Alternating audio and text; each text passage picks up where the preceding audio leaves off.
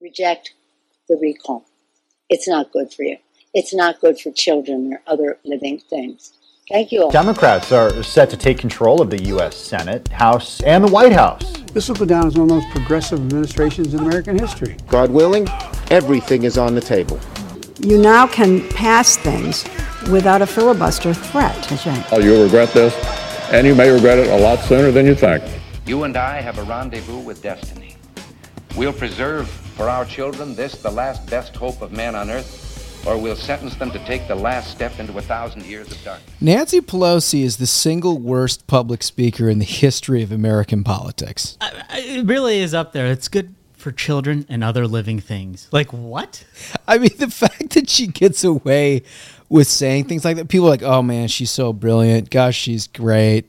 How could you say, okay, the recall in California is bad for children and other living things.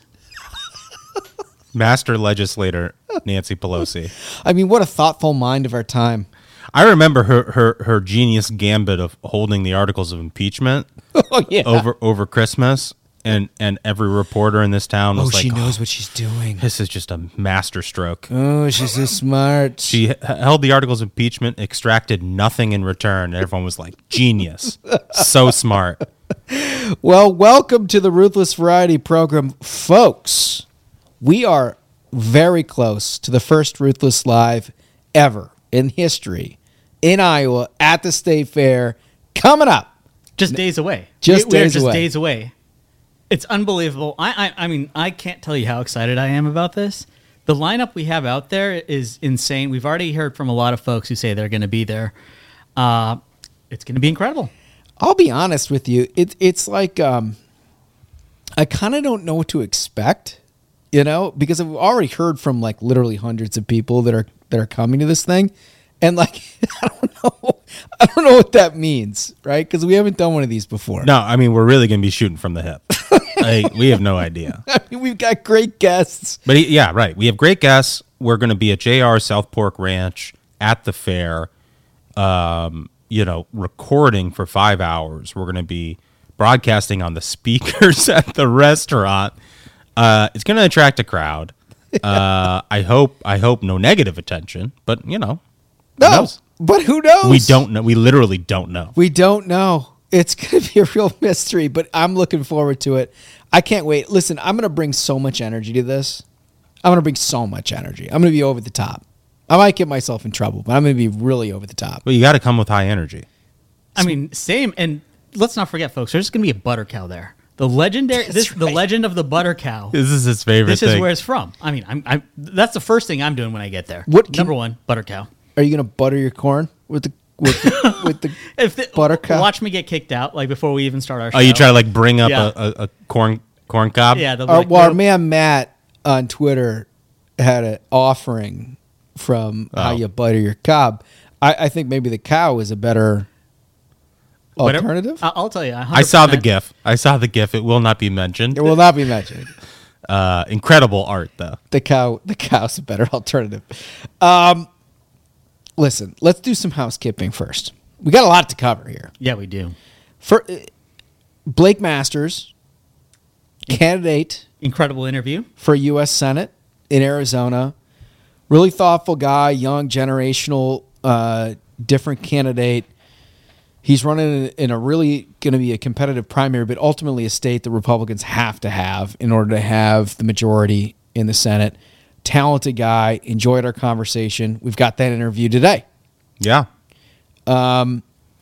Secondly, you know how we like to read the reviews. Yes. The 5-star reviews. Well, today I've got a good one. This is from Stevens Susie 84. 5 stars. Thank you very much, Stevens Susie 84. My husband and I love the program. We found the program earlier this summer and love it so much that we've gone back to the beginning episodes. We love it when people do that because honestly, the trajectory of the show is pretty amazing. We've improved the quality, I think, significantly. A little bit. Yeah, it's they go back to the original episodes. It's gonna be like listening to like Betamax. like 50 cents mixtapes, Yeah. you know, that were popping on the street, Yeah. you know, before Get Rich or Die Trying. It's You know such what a I mean? good- Such a good comparison. Yeah, that's right. That's right. So she finishes by saying, we own property in Illinois, Kentucky, and Florida. Which is a better place to live, Kentucky or Florida? Now, that's a tricky question for me for a lot of reasons, obvious reasons. But I have a very simple answer. I'm not going to equivocate. Okay. I love Kentucky with all my heart. I really do. As long as Governor Steve Beshear is governor of Kentucky and Ron DeSantis is governor of Florida, this is a no-brainer. I like that. That's a good. It's a political answer. It's a good escape hatch. You No, know? it's not an escape hatch. It's a real thing. And I'll tell you why it's a real thing. Let me tell you why it's a real thing. It's not an escape hatch. Yesterday, Steve Beshear announced that he was implementing a mandatory mask mandate for all children in all schools as young as 2 years old. It's unreal. Right? Without any science, and he puts out all of this like liberal talking points and democratic like nonsense to try to justify it. So every kid in Kentucky is now mandated to deal with the mask, despite the fact that the science, we heard from Marty McCary on all of this. Yeah. Despite the fact that the science is completely at odds with all of this, you get this completely absurd liberal mandate. Whereas in Florida, you're dealing with somebody who honestly trusts parents to make a decision for themselves. Right? And you hear that, talking point from the Dems about trust the science, follow the science, what the experts say. The experts said the population most at risk is the elderly. So what did Governor Ron DeSantis do? He was like, let's get the elderly vaccinated first, and let's not send COVID-positive people to nursing homes. Right? So, look, it's a bit convoluted. There's a lot of things at play in what's the best state.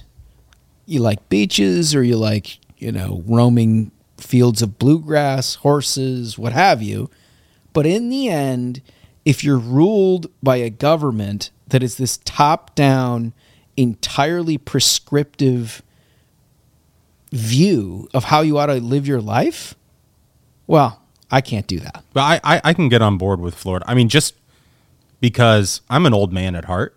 We know this. I'm a curmudgeon.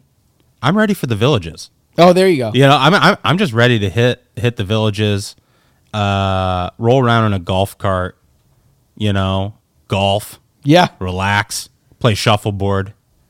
I'm ready for retirement. So yeah, Florida would be my pick too. Yeah, my vote is Florida because no income tax. Miami is amazing, and look at Miami. You've got like elected Republican officials, top to bottom. It's amazing. I like that you mentioned the no income tax. I like that he's being sensible about this. It's like, well, I did the math. Listen, talked to my accountant. Yeah, and it's Florida. Who knows? I might be moving there. I mean, I love the place. I'll be back soon enough, folks in Miami. No, I love Florida, but I also love Kentucky. I just think that they've been hijacked by a governor gone awry. I hope they change the leadership at 2023, right? Yes. That's when it's up. They have off-year elections. They ought to start working on that now because that's a real problem for Kentucky. Anyway, speaking of real problems, the Texas Dems don't go away. Man, the TikTok Texans. These assholes never go anywhere. I mean, it's just incredible. The thing that we learned this week is, you remember when they took the vacation? That's right. They went to Portugal or whatever. They're like, well, while democracy is at risk, these tickets are non-refundable. So, yeah, we're going to Europe. Yeah, so we did a little digging on this. It turns out Portugal also does not allow vote by mail. Yeah. So that's how they are supporting democracy. Listen, folks. They don't have 24-hour drive-through voting. They don't have all of the things that they feel like are integral. Well, yeah, they said it's crucial to a functioning democracy. Okay, there you go. But the tickets are non-refundable, so, I mean, come on. The tickets are not refundable. I mean, democracy, sure, but when the tickets are non-refundable, you got to think democracy in the back burner. So great. But like in the midst of all of that, which is hilarious, the Texas House Speaker, a Republican, signs the arrest warrant for quorum-breaking Democrats. Now, you recall we've been mixed on this because on one level, yes, they should be arrested. Yeah. It's ridiculous. But on the other side of it, boy, they're doing so much good for Republicans in Texas. Yeah, the more they're free, it's like they're hurting the Dem cause as much as possible. But I think we've gotten to the end of the rope. I think so. Might as Right? well lock them up. That's the next step. I So think. Texas House Speaker Dade Phelan has signed a civil arrest warrant for each of the 52 quorum-busting Democrats Tuesday evening, just hours after the state representatives on the floor approved the motion for the chamber and the leader to arrest them if they were absent, almost explicitly on party lines, of course. So that could be a real showdown, right? I mean... It's fantastic. So are they gonna? I wonder if they can. I don't know if they can travel across straight lines though. Yeah. You know. So as long as they're here, there's probably not much they can do about it. But the arrest warrants are out. They're out, and it's gonna happen. Can you imagine how hilarious? I mean, I want to know, like, what's your view? What's CNN's coverage of that? Non-existent.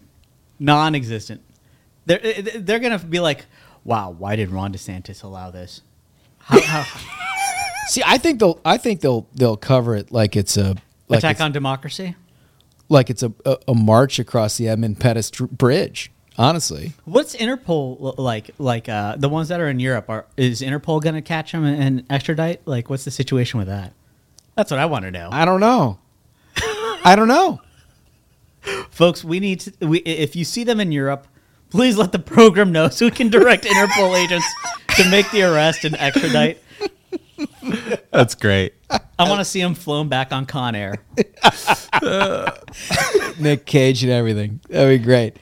All right, so another little interesting tidbit in our ongoing segment of animal fighting. Which is of great importance, honestly. Yeah. So Dunks, I think you highlighted this the other day. I did. I actually edited the graphic. You did. This was a graphic that was posted on Twitter that says Americans are more confident than Britons that they could beat any animal in a fight. And I actually edited it on top and I put redcoats with Americans 100% believe that they can beat redcoats. But on here, what you'll find is whether it's a rat or a house cat or a goose or a bear or a lion or whatever, Americans are very confident, at least more confident than Britons. By a pretty wide margin. By a on pretty these. wide, it's American exceptionalism is what this is. Yeah. There's one area here that is worth discussing in my view because there's a large gap in goose fighting. So it's. I'm looking at this number. What do we have for goose? So goose is 61% of Americans believe that they can kick the shit out of a goose. Yeah. Right? Which seems reasonable. Doable. I feel like I could take that on. Yeah. Only 45% of redcoats. I think they've experienced more goose interactions. I mean, geese are Well, they're a big bird. they're tough animals. It's Mir the bird. It's gone, dude. Like Yeah, I don't think that's a very Look, tough matchup. No. Look, I understand what you're saying. All I'm saying is they're way more aggressive than you would imagine. They are aggressive. A bird is, right? Like the way they like the way that they sort of cock their neck, almost like a snake at you. You know, hiss. They have their tongue out. I mean, if it's Mir or goose, the only question is like, how good is the goose at fleeing? Because that's the thing. It's like, You're taking the goose. I mean, I'm strangling that thing, breaking its neck in 5 seconds. Well, so here's the thing. They give you an awful lot of neck to work with. Yeah, that's the thing. right. It's like I'm ringing that bell. That's the problem is that if you get them right around the head, like, I mean, I'm pretty sure that's over at that point. You just do like Super quick. the old school ring around. They're pretty fast though. Like this is the thing is like you imagine the goose comes in with like one little peck and what you sort of like a matador, you sort of get around it and you grab the neck. Like that's the move, right? How elusive a creature can it be when we've got foie gras? You know? Like this can't be like fighting a great white at all. You don't get a shotgun. No, I mean one-on-one. I mean, goose, come on, let's be serious, folks. I mean, I found questionable. I think so for chimpanzee. yeah, I knew you were going to go there. Yeah, I have to bring this up. Yeah, I knew you were going to go there. 10% of British people, 17% of Americans. You people are crazy. You people. You're are not beating so a chimp. crazy. There's that Nobody photo. does. There's that photo of Oh, did you see the that chimp one? with alopecia. So this is a chimp without any of the body hair. Yeah. What you see is Shredded, an dude. absolutely shredded chimp. Yeah. It's solid I mean, muscle. Ripped. I mean, Like it's like 2% body fat. right. Like world champion You power can't- lifter. And not chimp. just not just like, man, wow, his arms are big. The entire chimp is just cut. It's pure muscle. Like traps, pecs, everything. Traps. They will like a chimp. I bet could like I've been told they're 6 times stronger than a person. Like they will rip you to shreds. They'll probably tear your arms off. Yeah, absolutely. Yeah, and beat you with them. Yeah, no, I'm with you on that. There's another. You should check it out. So this graphic, it's on what is it, New York Post? Yeah, it's a YouGov poll. Yeah. So if you just YouGov Americans, Britons, animals in a fight, You you'll should find track what you think you can beat. Like I mean, look, a house. First of all, here's one thing that like sort of popped my mind. A house cat. Only 69% of Americans think that they can take out a house cat. Come on, people. Dude, who the hell can't take out a house cat?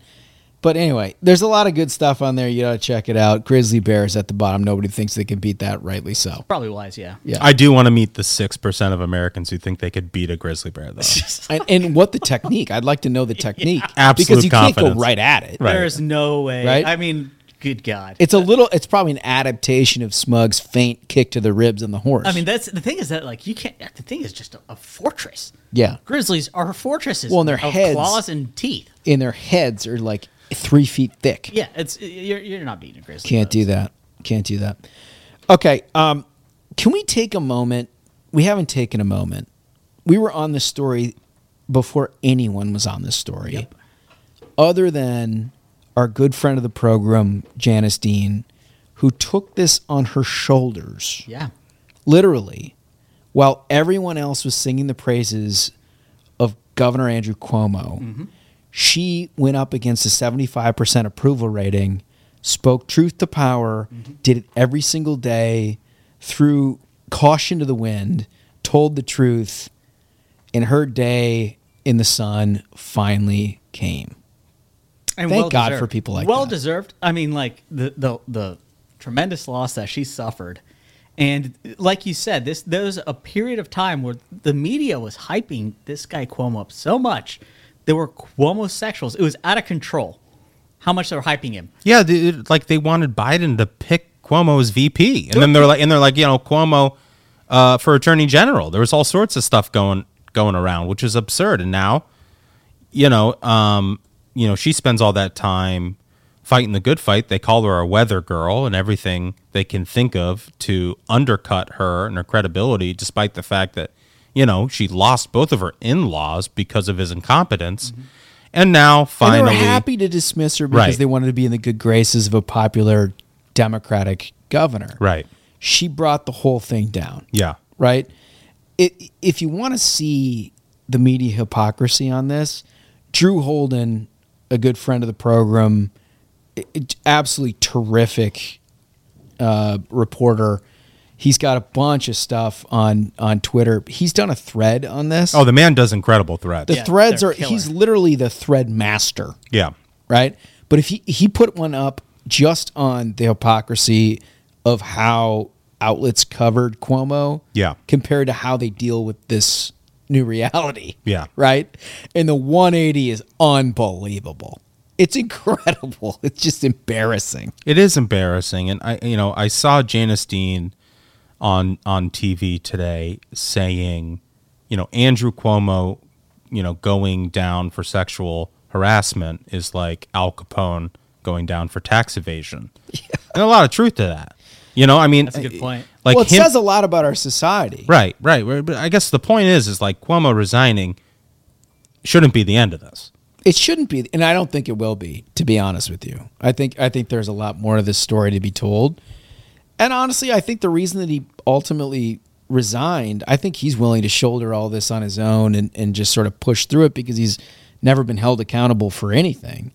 But I think the fact that some of his aides have been now implicated and begun, I think the people around him that have helped foster this environment, that's ultimately what. Yeah. No, I agree because I was skeptical. I didn't think he was going to resign. Me either. But I think, as the sort of epicenter of this scandal moved beyond him and there was fallout among those people, that the pressure was, I would assume, coming from a lot of those folks to say, hey, don't take us all down with you. That's right. You know? That's right. Well, I think that happened. But anyway, he's got a 14-day, a bizarre 14-day resignation Yeah, period. he was like, I'm going to resign but it's going to be 2 weeks. Like, buddy, I don't think anyone's concerned about you giving a 2-week notice. Feel free to go. No one's really concerned. Yeah, we'll survive. Oh, Jesus. Well, all right. So let's get to the next deal here, which I think is an important conversation for us to have. Infrastructure. We've had conservatives on all sides of this. We've covered it a little bit in that we've had Pat Toomey, Mike Crapo, Shelley Moore Capito talk about a little bit about the strategy that goes into all so this. Before we get into the strategy, though, Holmes, you worked on the Hill. I haven't spent all this time on the Hill understanding the process of all of this. And for our listeners' benefit, could you basically just lay out what actually happened with this bifurcation process? Oh, yeah. Just so everyone's aware. Totally. So actually, this is an important point. So you'll all recall that last spring, the Biden administration laid out their quote-unquote infrastructure plan, which is trillions upon trillions. Right. Right? Included in that was a $1 trillion of surface infrastructure and some things that were, remotely bipartisan. And then there was $4 trillion in what they called human infrastructure and tax increases and basically ruining the American economy, right? Everything that you can think of that would change America from a market-based economy to basically a subservient government sole proprietor of American life was included in this. I mean, it was the Bernie Sanders. And to be honest with you, the mainstream media reported this. Like, it was the Bernie Sanders plan. I remember, because I remember they kept calling it an infrastructure plan, and even the media sort of rolled their eyes, and they're like, okay. Yeah. Because a lot of this stuff isn't what we would call infrastructure. Right. So when you go into a strategy from a minority party standpoint where you're facing unified government, you have to figure out different ways to stop the worst from happening, right? And it was different. When I was with McConnell, it was in 2009, 2010. We were in a horrible situation of having 40 votes in the Senate. You basically could do nothing. Everything was strategic in how you try to place things and argue different things. And the hope was you could stop the worst of the worst from happening. In that case, it was like full single-payer healthcare. We were successful on full single health payer, stopping that. They obviously got Obamacare, which is an abomination, through. But you stop the worst-case scenario. So when you look at single-party control here, Republicans have had a two major point position to try to stop. The first is you just absolutely under any circumstances don't want Democrats to restructure a market-based economy entirely to the point where everybody's subservient on the government. That's what they just proposed with the Biden deal. So you got to stop that some way. Right. Not the $1 trillion infrastructure, but the $3.5 billion budget. The big right. thing that they rolled out last spring. The second is what they're trying to do with quote-unquote voting rights. Yeah. Which is federalizing voting. This is H.R. 1. And tilting the playing field so rapidly towards Democrats that Republicans couldn't possibly compete in anything close to a purple state. Yeah. The second is entirely reliant on the filibuster. Right? As long as the filibuster exists, you can stop that. But there's been a debate now for 6-8 months about that filibuster and its existence, and it only exists because of Joe Manchin and Kyrsten Sinema. Yeah, and like the 8 Democrats behind them that are wary of getting rid of the filibuster. But ultimately, if the vote was called, you know which way they're going. Right. Right? So, enter the infrastructure debate. It was a strategy amongst some Republicans that if you could cull away the surface infrastructure piece that ultimately most of them agreed on and most of the Democrats agreed on, what Democrats would be left with in this reconciliation package, this big $3.5 trillion thing that they're trying to do, would be a bag of shit, right? So their goal was to try to put together a package of $1 trillion worth of spending that is roughly bipartisan, to take away all incentives from moderate Democrats to ultimately do the worst of the worst. Now, you can disagree with that strategy. This is the bifurcation. Yeah. Okay. But that's what we saw with this bipartisan package. The effort there is to try to pass something that's politically palatable for moderate Democrats to take away any incentive that they have for two things: passing an economy ruining, literally changing of America type tax package, and doing away with the filibuster for this voting rights nonsense. Right? Now, I don't know if I buy it or not. I mean, look, it's a strategy. And when you're in the minority, you have to have a strategy because ultimately you have no power to stop this other than to try to convince Democrats to come off of their position that they're going to pass all this stuff. Yeah, so, okay, this is probably an oversimplification, but what I'm hearing is basically like this surface infrastructure bill is basically the ransom we pay in the Senate to keep Manchin and Sinema from blowing up the filibuster down the road. Well, that's one piece of it. I mean, the Democrats or the Republicans that are closest with Manchin and Sinema believe, and you got to take them at their word, they believe that as long as there is something that shows that the Senate can do something on a bipartisan basis, they are very unlikely to nix the filibuster altogether. Right.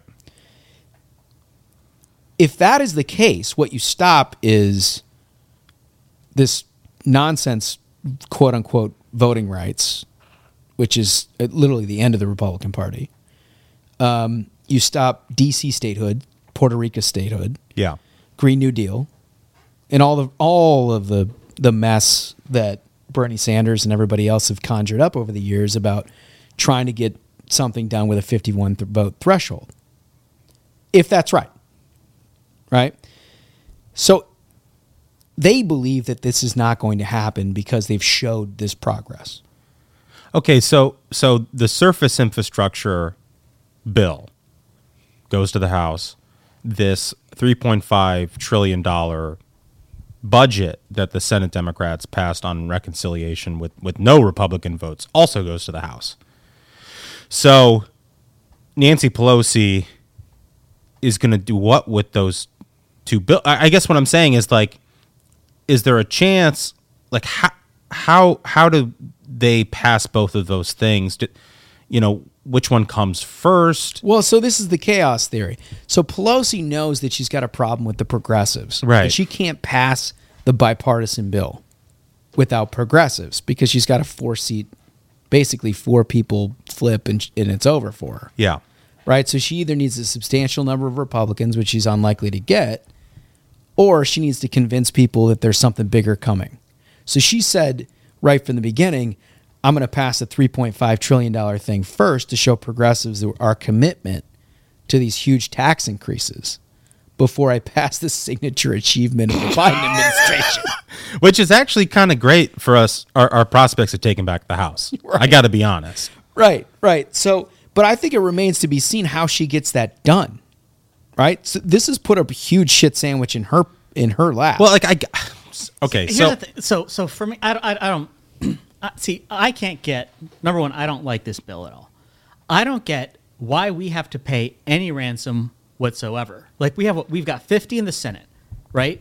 And then I feel like if they can extort us now, why won't they just get whatever they want? Well, so I see what Holmes is saying though about, like, if it convinces Manchin and Sinema to preserve the filibuster, and you pay that ransom, and the result is they don't end up blowing up the filibuster to pass H.R. 1 and make D.C. a state, then that's a strategy. All of this is an inside game, is my point. But if it takes like if Manchin or Sinema were going to blow up the filibuster, I feel like they'd have done it by now. No, They'd have done it by now.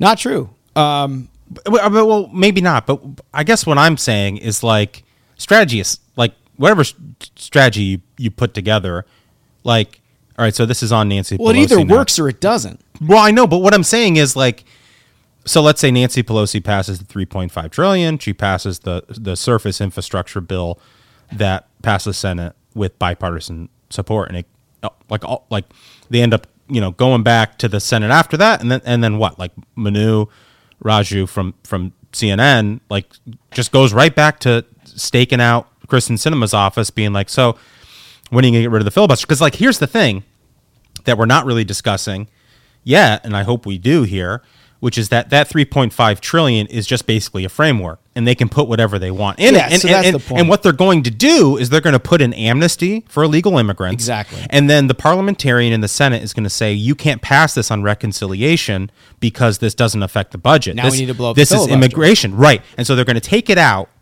and then the media is going to go right back to those Democrats like Manchin and Sinema and say, well, this is important. This is immigration reform, and we can't pass it on reconciliation. So you're going to get rid of the filibuster now? And then I guess what I'm saying is like, that's the risk of this gambit is like, what if we do all of this to prove some bipartisanship that ultimately just resets the table for the exact same conversation we've been trying to avoid? No, I look. It's a very valid point. That's the other side of the strategy. I'm conflicted on it. Yeah. To be honest with you, but I will say It just sucks being in the minority. Oh, it sucks being the minority.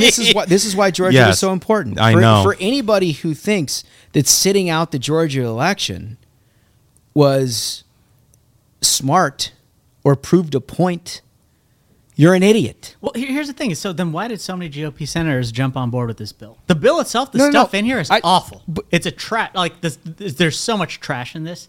Like there's that they're going to study putting a tax on the usage mileage. Like, the usage what? fee thing. That's insane. Yeah, I mean, look, It's so right here. So the bill allocates $125 million towards a vehicle miles traveled VMT tax pilot program. Well, and then there was the crypto thing, and I Which think is awful. Ted Cruz was on the floor of the Senate, and he gave a great speech on this, and I recommend our listeners look it up because, I mean, it was very straightforward and simple, and I think it was really eye-opening. And he basically was like, hey, guys, if we're going to regulate cryptocurrencies, I want every one of these senators here sitting on this floor to give me, in 30 seconds, what cryptocurrencies what they are. know. They don't know anything. And they don't have any idea, and they're going to regulate this reality industry. is what I've said for years. Until Michael Lewis writes a book about it, they don't understand, right? But here, let's go back to the point you made about the mileage usage thing. The reason that that's part of the conversation is that the transportation infrastructure in this country since 60 years ago has been funded exclusively off the gas tax. In the advent of electric cars and the improvement of miles per gallon, that dwindles every year. So your amount of money that is allocated towards transportation infrastructure gets smaller and smaller every year, despite the fact that things get more and more expensive. So you have to figure out a different way to do it.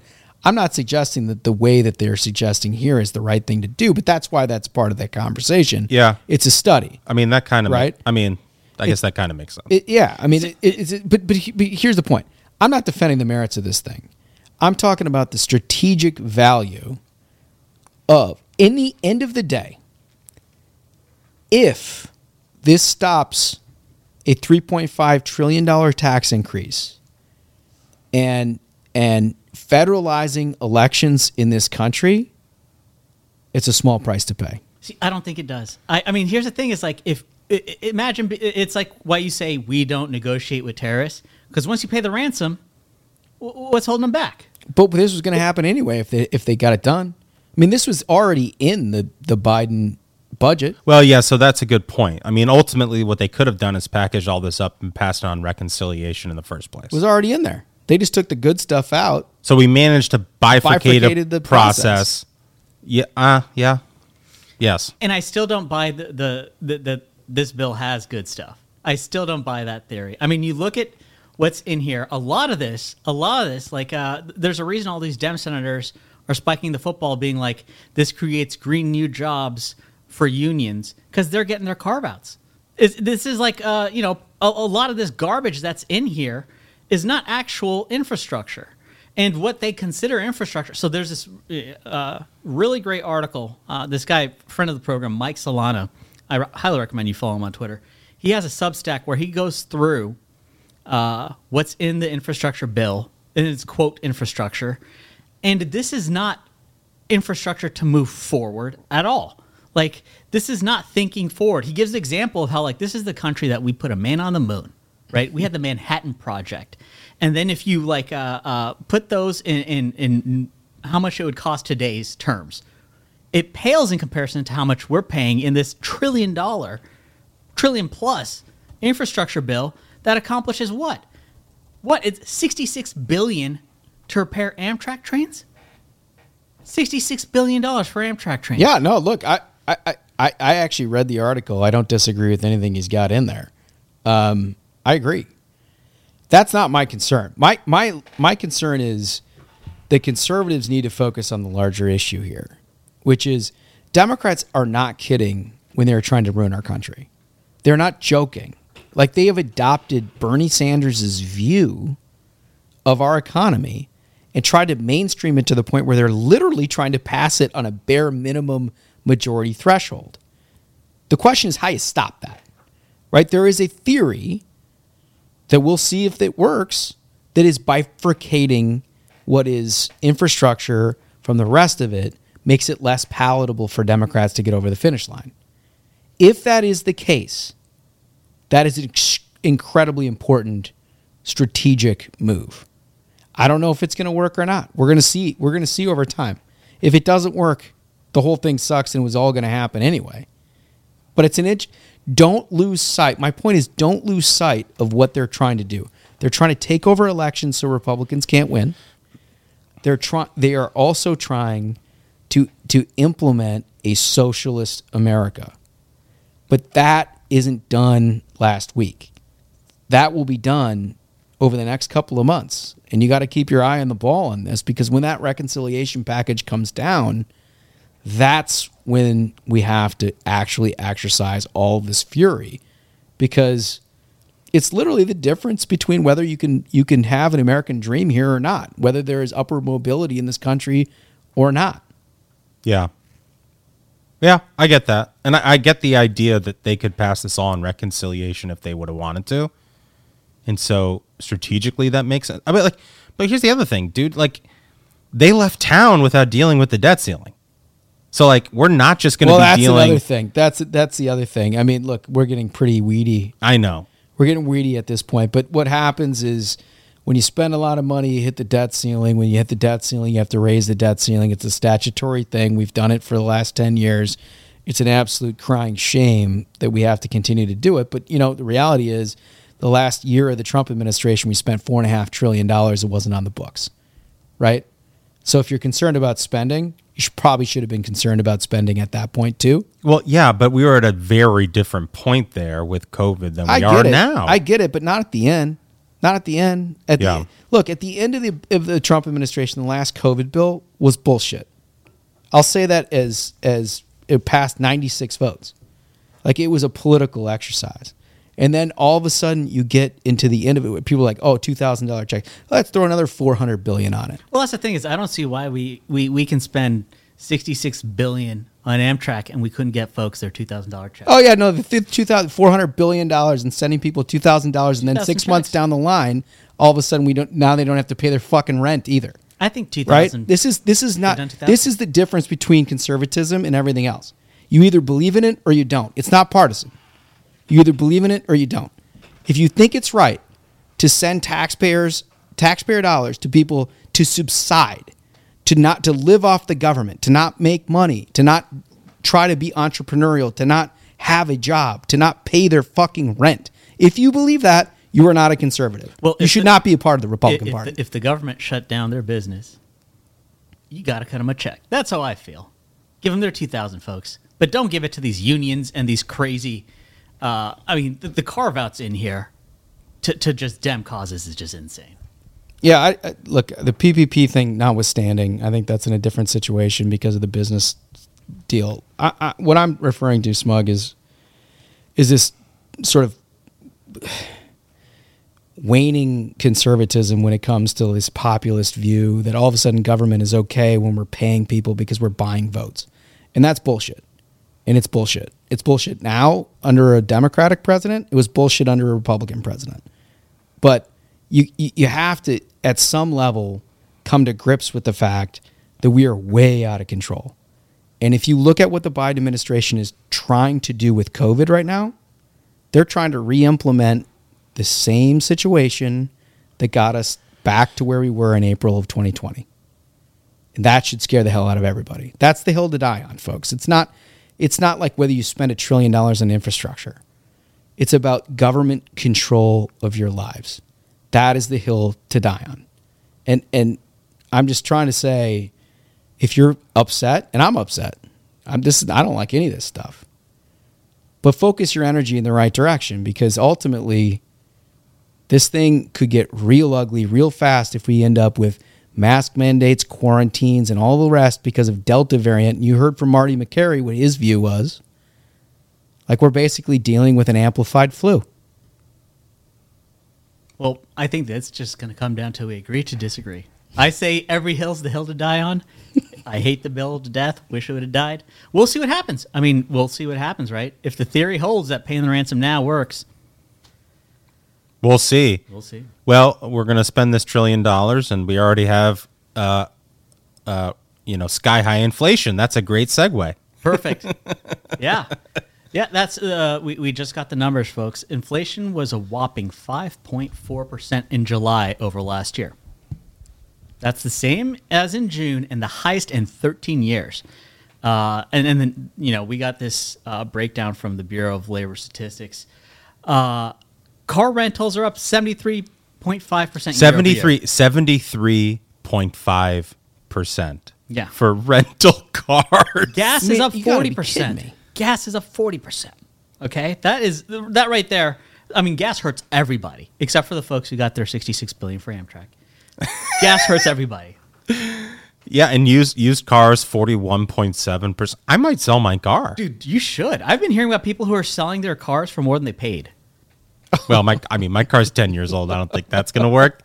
But this looks pretty nice. Oh my gosh. Well, should we play a game? Let's lighten this up. Yeah. You want to play King of the Hill? Let's do it. Let's play King of the Hill. Let's lighten this up and play King of the Hill. Oh, man. So, Holmes, you have our new champion, Radio Free Tom, right? I do have Radio Free Tom, and it's taken me a little while to get into the mindset of Radio Free Tom, but I feel like I've got it now. Yeah, you've mastered his voice. Well, I've worked through, because this is definitely a Smug. Smug's got a better view of the metagame. Of the metagame of Tom Nichols, but I feel like I've gone through enough of his stuff now where I've got it. Fantastic. Okay, Smug, who do you have as our challenger today? I am bringing Matthew Dowd. Wow, mail pattern. Yep, bringing him in. Fantastic. Let's go ringside. Ladies and gentlemen, your attention, please. It's time for our main event. In the red corner, fighting out of the Harvard Extension campus, a former two-time champion, Radio Free Tom Nichols. And now, in the blue corner, hiding out of his own Twitter account, standing 5 feet 7 inches tall, Matthew Male Pattern Down. All right, so here I go. Yeah, Champ goes first. I'm just going to go straight forward with this. So it's an RT from Tom Nichols. This guy, he's RTing, says, FYI, the Florida state government has requested 300 ventilators from the federal stockpile on emergency basis. Tom Nichols, RTs, heck of a job, Ron. Heck of a job, Ron. I got this. As if it's Ron DeSantis' fault. Yeah. That somehow the Delta variant has taken hold in the South and that somehow Florida is different than everyone else. If you look at the statistics, it's basically the same as every southern state, as McCary explained to us. Right. And it will soon hit the north. Well, he also has the oldest population. Let's not That's forget. right. That's right. What day is that tweet from? That is from August 10th. August 10th. So it would be Tuesday. Tuesday. The date Andrew Cuomo resigned? Yep.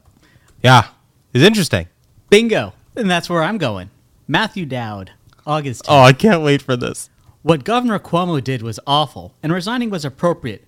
But what Governors Abbott of Texas and DeSantis of Florida have done are doing is far worse, harming democracy, worsening a public health crisis, stirring up hatred of others. Both should immediately resign. I just love butt tweets. Oh, yeah. I love There you go. butt tweets. I love, when there's a big wind up where someone's going to admit, something that is very hard for them to admit, that their side has failed.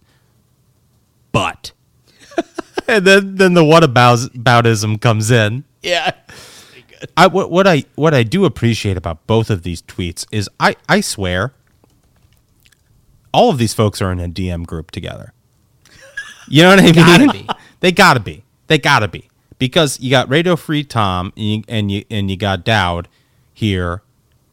Cuomo goes down, resigns. Immediate pivot to DeSantis. Right? Yeah. Like, how do we redirect attention away from the guy who sent seniors into nursing homes with COVID positive patients and groped a bunch of staffers and has to resign? How do we redirect that bad news? Yeah. Absolute ghouls. You love to see it. God, they're both good. But ultimately, the butt tweet is so shameless. Strong. It was strong. Smug. Dowd wins. Let's go. Round 1. I'm wondering if I should just go for a knockout, because Do Dowd it. was going crazy. Bring it, because I feel like I have two great counter punches here. Okay. Dowd is strong, though. I'm a little nervous. This is also from August 10th, when the guy was just going bonkers. I don't think spending money we don't actually have and increasing the debt at the federal level, I don't think spending money we don't actually have and increasing the debt at the federal level proves democracy works. Let's pass protections for voting rights. Then I will believe democracy is working here. Interesting. I'm just going to blow this one out and then we'll move on. Wow, that's confidence. Also, if I had to choose between Cuomo and Trump and those were my two choices, well, it wouldn't even be a contest, and I'll say it again. But in dunk culture, sifting through old tweets is just a thing. So he was responding to people calling out his previous tweets about Cuomo. His praise of Cuomo. Right. But the important sentence here is, also, if I had to choose between Cuomo and Trump and those were my choices, well, it's not even a contest. One guy killed people in nursing homes and groped his staff. I am wrong. I have created a false idol, but also Trump is worse. I mean, you can't beat that.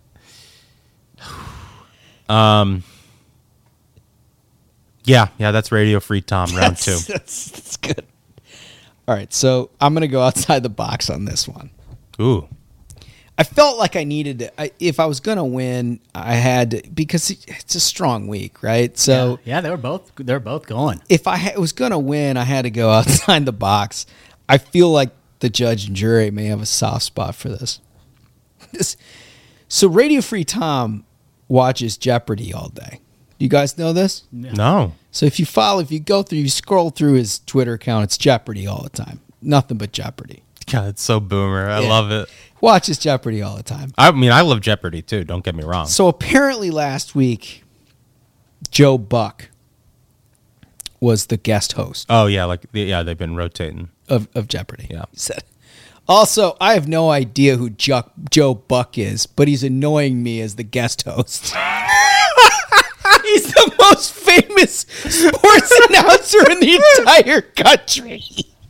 You ever watched an NFL game in your life? Or baseball? Or anything. Yeah. He's like nothing. Right. Like literally not having that framework, and you are a commentator on the social political electorate is amazing. Amazing. Who is Joe? He's annoying. I got this. Matthew Dowd. Immigrants crossing the border have a great chance of getting COVID from Americans than they do of spreading it to Americans. That's next level. Folks, that is next when level. we have had, the limited amount of testing we can do that, has been done at the border has been showing 20% positive, right? And the city of McAllen, Texas, said it's like a public health crisis because 1,500, positive COVID migrants were put in their town. That's an insane take. In the George W. Bush days, there was this notion of the apologize for America caucus. Oh yeah. Right? This sort of fits within that zeitgeist. A little bit. In a very strange galaxy-brained way. This is like, actually, you know what? We're going to spread COVID to them. And you compare vaccination rates globally, think about this. The claim that's being made here is so off the charts bonkers. It's really bonkers, dude. Man, it's just very different takes. It's very different. It's very different. What's more out of touch?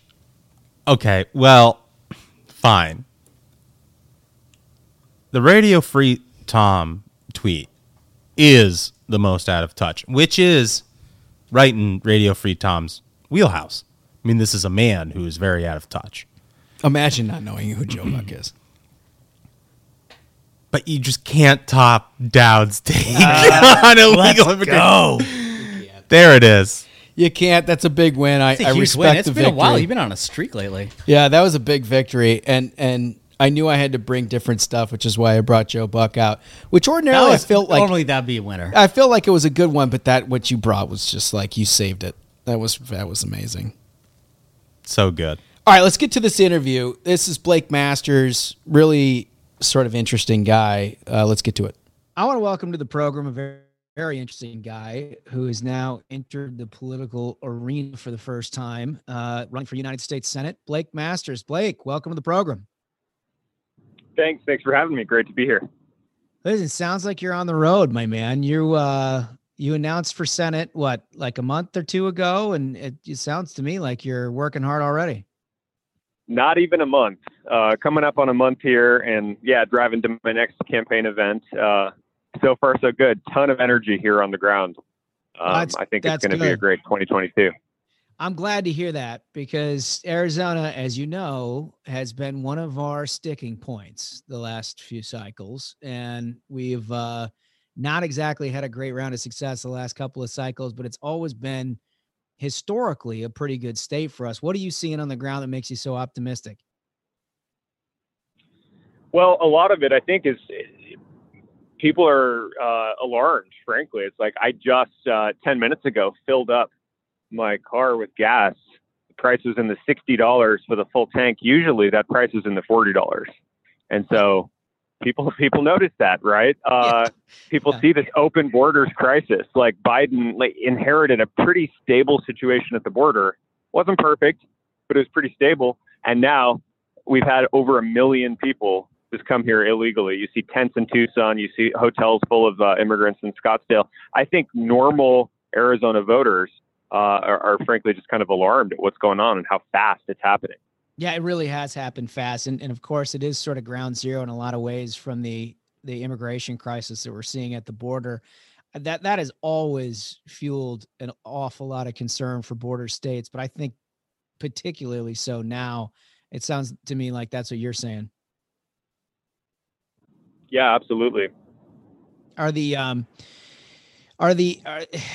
Arizona is an interesting state, right? So you've got your classic conservatives, you've got your sort of the more suburban conservatives.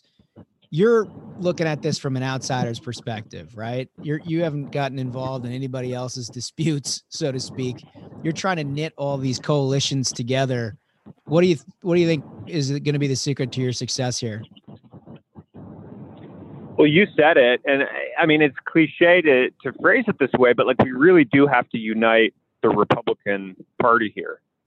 Unite Republicans and get great turnout. That's the only way we can beat Mark Kelly in 2022. It's the only way Arizona is going to really stay Republican or get back to being Republican in 2024.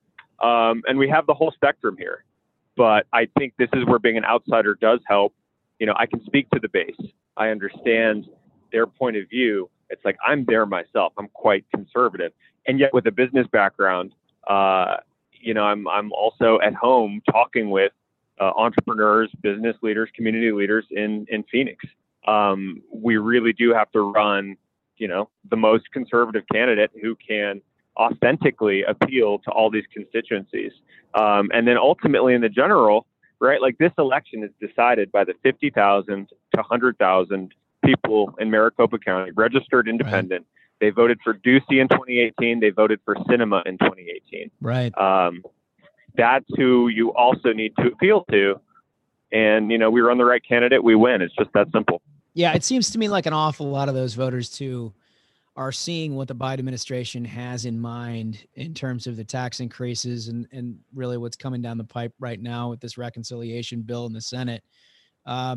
Are you seeing a changed atmosphere with some suburban voters in terms of their concern about not only inflation, but ultimately what kind of tax bill and really kind of the implementation of a socialist view of America that these Democrats are embarking upon?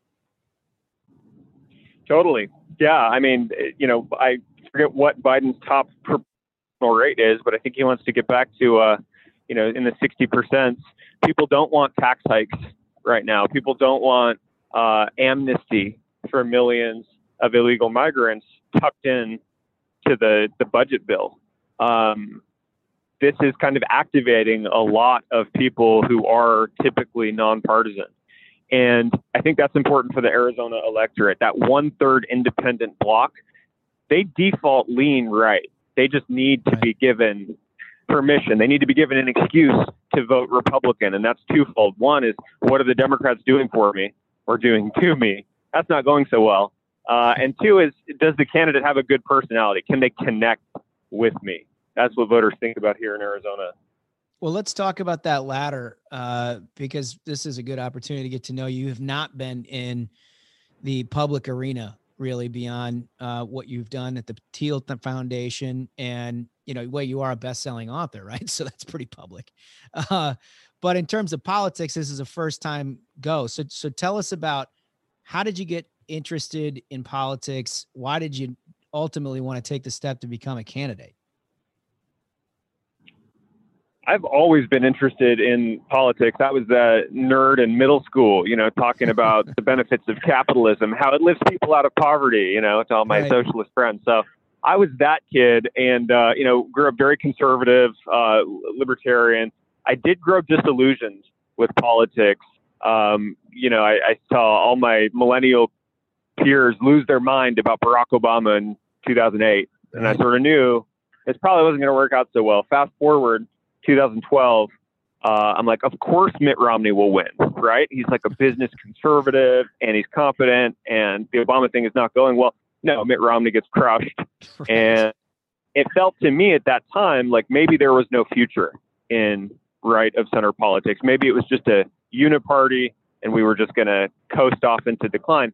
But then when I was working for Peter, the Trump phenomenon happened, and Peter Thiel was very early on supporting then candidate and then President Trump. And so I got to help with that. We were surrogates for the campaign. I got to join the Trump transition team, and I saw both the new promise of how much you could do in politics if you were just willing to take on the establishment, represent the people. But also I saw the DC machine sort of kick into high gear and try to oppose them. So I got a real education with that experience. And now I think we have this decade where we get to do something new and either take this country back or surrender it.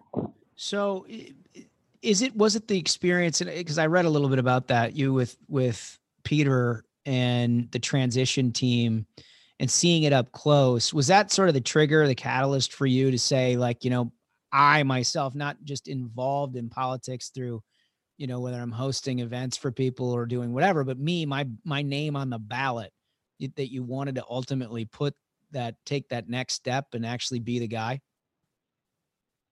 Yeah, I think that's fair. That's like when the gears started turning. And of course, that was the first time in my life where I had really met a lot of congressmen and a lot of senators and gotten to know them and how they think. And, you just grow older and you sort of realize, like, hey, these adults, they don't have it all figured out. And like, I'm an adult now and I have just as much perspective and I think a healthier perspective to bring to the table. So like, I can do this too. That's what I started to think about then. Then I moved home to Arizona in 2017, 2018, and I had a front row seat to us losing two Senate seats in just a matter of 2 or 3 years, right? Right. And I mean, just shockingly, it goes from an all red state to an all blue state right out from underneath you. And there's no question Arizona is a perfect state that is ripe for generational change. And I got to imagine that from your vantage point, that's welcome news. Yeah, no, I think that's right. So far on the campaign trail, I mean, I think obviously I'm connecting with younger voters. I'm 35, and some millennials, Zoomers. We're probably not going to win outright majorities of young people, but I think I'll pull quite a few and make that very interesting. One thing, though, that I found is older voters, and that's most voters in a Republican primary in Arizona. I think 2/3 are over the age of 55. But my youth actually resonates with them quite a bit too, right? Because I think to them it seems quite radical and quite charming and serious to see a young conservative, right? It's sort of. I haven't seen one in Arizona in a long time, right? They haven't seen one in Arizona for a while.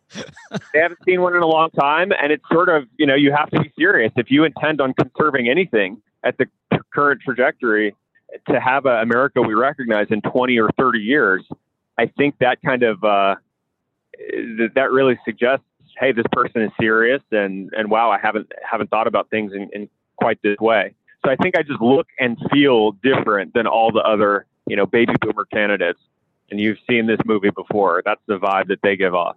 Well, one of the things that I think has really resonated, not just with older voters who I think can resonate with the economic message that you've been putting out about how, this could be the first generation worse off than their parents. I know that's certainly a concern for older people, but can you tell us more about, your economic proposals and what you diagnose as the problem our country's facing? Yeah, I think for too long, conservatives, Republicans have just dealt with economic policy at the level of abstraction. It's like free trade is good. And we decided that in the 80s. So then we pretended that you don't actually have to pay attention to the details and you can just coast decade over decade without changing anything. Well, meanwhile, China's industrializing. We're helping them do it. We're expecting them to liberalize and become a Western democracy. It never happens. We hollow out our middle class in the process. We can barely make anything in America anymore. And we wake up, and I think coronavirus helped accelerate this realization, but we wake up one day and it's like, yikes. So let me also just ask you, because inflation is on the minds of almost everybody that we talk to. You mentioned it about in your opener about the price of gas just today and filling up your car. What do you think we ought to do to sort of reverse all of this? Well, we should stop printing trillions upon trillions. It's like maybe the first PPP and maybe the first sort of coronavirus relief package made sense in 2020. I think it no longer makes sense to print trillions of dollars to pay people not to work. Yeah, here. Your lips to God's like we should ears, stop Blake. doing that. I talk to so many small business owners that are trying to pay their people $15, $16 an hour, and they can't find workers because the unemployment benefits in the aggregate make staying at home more attractive. So obviously that's bad economic policy. We got to stop doing that. That's just table stakes. So you touched on something that I think is also another strong point that you have going is immigration, but specifically, illegal immigration. I think it was just today that the Biden administration or journalists started to acknowledge that there's a crisis at the border, but we don't hear any solutions about what they're going to do about this crisis. I imagine that's a bit of an issue out in Arizona.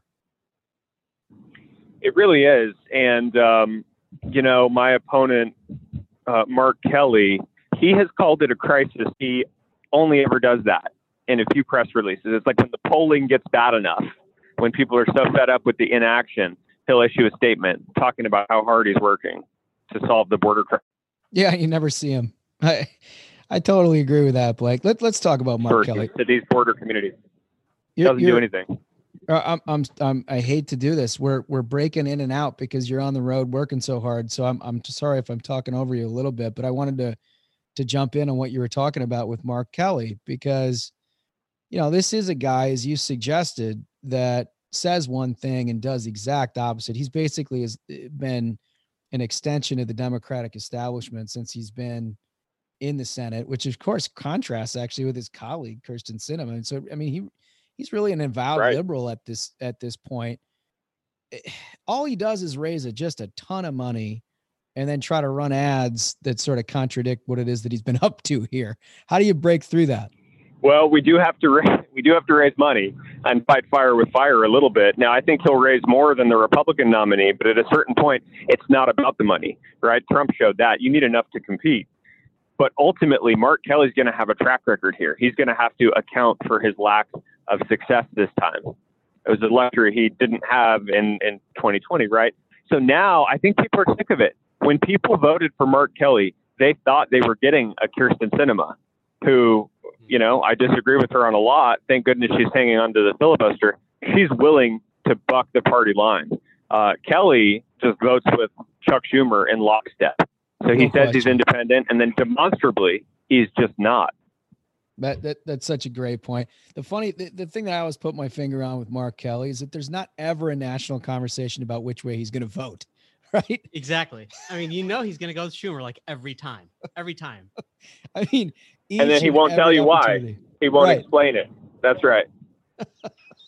It's been really something to watch here because he's ducked underneath his colleague who's taken a ton of heat for bucking the Democratic establishment, and he's the one that's in cycle. Yeah, I think they're just going to try to do nothing, say nothing, and hope they can squeak by again. But this time, I think voters will have wisened up. So you talked a little bit about uniting the Republican Party there. Everywhere across the country, particularly in red states, for conservatives, 2020 was a major disappointment. But really, Arizona and Georgia are two places that it seems to have fractured an awful lot of the party infrastructure, and you got people on all sides of issues. And the real challenge for the party writ large is to try to unite everybody, bring a lot of this back together to compete in 2022. As we discussed, awful lot of that is being done for us with Joe Biden and their agenda, which is just absolute, terrible. And any conservative would react naturally to that. But if you're the nominee, what do you think you're going to have to do to bring all sides of this party back to in fighting shape to get across the finish line against Mark Kelly? I think I have to remind people, convince people that this is not a normal election. I really do think 2022, and specifically Republicans winning 2022, that's existential for the future of America. And I always mention 2022 along with 2024, because when we take back the Senate in 2022, which we will, that's great. That's a huge defensive measure. but then we also need to win back the White House in 2024 to go on offense and beat the progressive left here. But these go together. Like, if we lose in 2022, the Democrats tell us what they're going to do. They're going to federalize elections. They're going to add Puerto Rico. They're going to add D.C.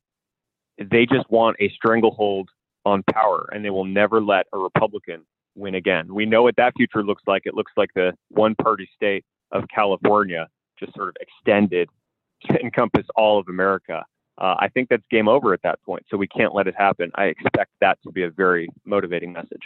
Listen, stay on that. That's a symphony right there. Yeah, I like that a lot. That's That's the message. That's very good. All right, so let's get to the three big questions that we ask everybody. Blake, this is the stuff everybody pays attention to. First question is, your last meal on Earth, Blake Masters, what would it be? Oh, wow. I will go with chicken fried steak. It's one of those things where if that's on the menu, I have to get it. Excellent. I will never choose anything over chicken fried steak. That's an eclectic order, Blake. I didn't see that coming. That's not exactly Tucson's finest there. That's something outside the box. Oh, when you come to Tucson, we got a few diners that do it right. I'll show you around. Okay, all right. So if we do a Ruthless Live in Tucson, you're on. We're gonna go have some chicken fried steak. I love it. All right. So second question, and I think I know the answer to this. I think we all know the answer to this because you're relatively new to politics. The question is, if you never got into public service, what would you be doing with your life? I think I'll amend it a little bit to say, if this wasn't the current trajectory that you've put yourself on, sort of getting into politics yourself, but also sort of at the intersection of public debate as you have with the Teal Foundation and the like, blue sky, what would you be doing with your life? I have always been interested in architecture. I don't want to be an architect, and it's a shame, frankly, that architecture is so left wing. But I'll say, like, designing and building houses. I don't just want to build some architect's design, although I like the manual craft and the artistry that can come along with that. But I don't want to just design buildings and have someone else build them either. I think it'd actually be like cool to build my own house someday. So maybe some like design build outfit. I like that. Because you can actually see what you've built, right? That's right. I actually had a friend who escaped San Francisco because, it was a nightmare. He wanted to raise kids. He had a family coming on a long way. He moved with his wife to Austin, and for what they were paying in rent, she designed a house and they built it. Oh, really? Like, that's how bad Amazing. Amazing. I bet more people do that in the future. I bet they do surprise too. me. Well, there is a certain satisfaction as you put your finger on it. There's certain satisfaction with doing the job. All right. So here's the last question. And this one kind of goes to the core of who you are. It's about what motivates you. And the question is, what motivates you more, the thrill of victory or the agony of defeat? And the way that we frame this up, thrill of victory is like a glass half full, constant optimist pushing for success. The agony of defeat is like Michael Jordan, right? Like, can't go a day without worrying about somebody beating him. Where you find yourself, Blake? Easy answer for me. It's the thrill of victory. That's, look, I despair a lot about the future of America if the progressive left is unchecked. So there would be agony and defeat here. But I think, no, you can't run scared, and you have to be more motivated by the good stuff that you can get done. I don't think you can campaign successfully, for instance, based on the fear of failure. I think that would make me too risk averse and too afraid. So thrill of victory. That makes sense. Makes sense, my man. Listen, you stay safe out there. You got a lot of campaigning to go. You got a tough primary. If you're successful, going to be a really tough general election, but boy, do we need Arizona. So we're counting on all that hard work. I'll keep it up. Hey, thanks so much for having me. You got it. Take care, Blake. Take care. So look, he's got a real shot. This is what I've been saying for a number of years here is we're at the brink of a generational change in terms of Republican leadership and the different ways that people look at conservatism to the future. Mm-hmm. I don't think we've gotten there yet. Basically, boomers have ruled both parties for longer and more generations than any generation has ruled any country in this world since the beginning of time. It is incredible. So that's what he's got going for him, in my view. Interesting interview, right? I dug him. I like him. I like his message. I like the cut of his jib. Yeah, it's just nice to see people who have, experience outside of government, who are young, energetic, who want to step up and run. I like that he's interested. I like that he wants to get in, and that's why I kept pushing on that. I like the fact that there's something about it that just sort of flipped the trigger for him, and he wanted to get into this line of work because, look, it's tough business. Yeah. So, gentlemen, outstanding work. That's another banger of an episode. And quick reminder, next week is Iowa. Everyone get excited. We're looking forward to seeing you there. So, until next time, minions, keep the faith, hold the line, and own the libs. We'll see you on Tuesday. Stay ruthless.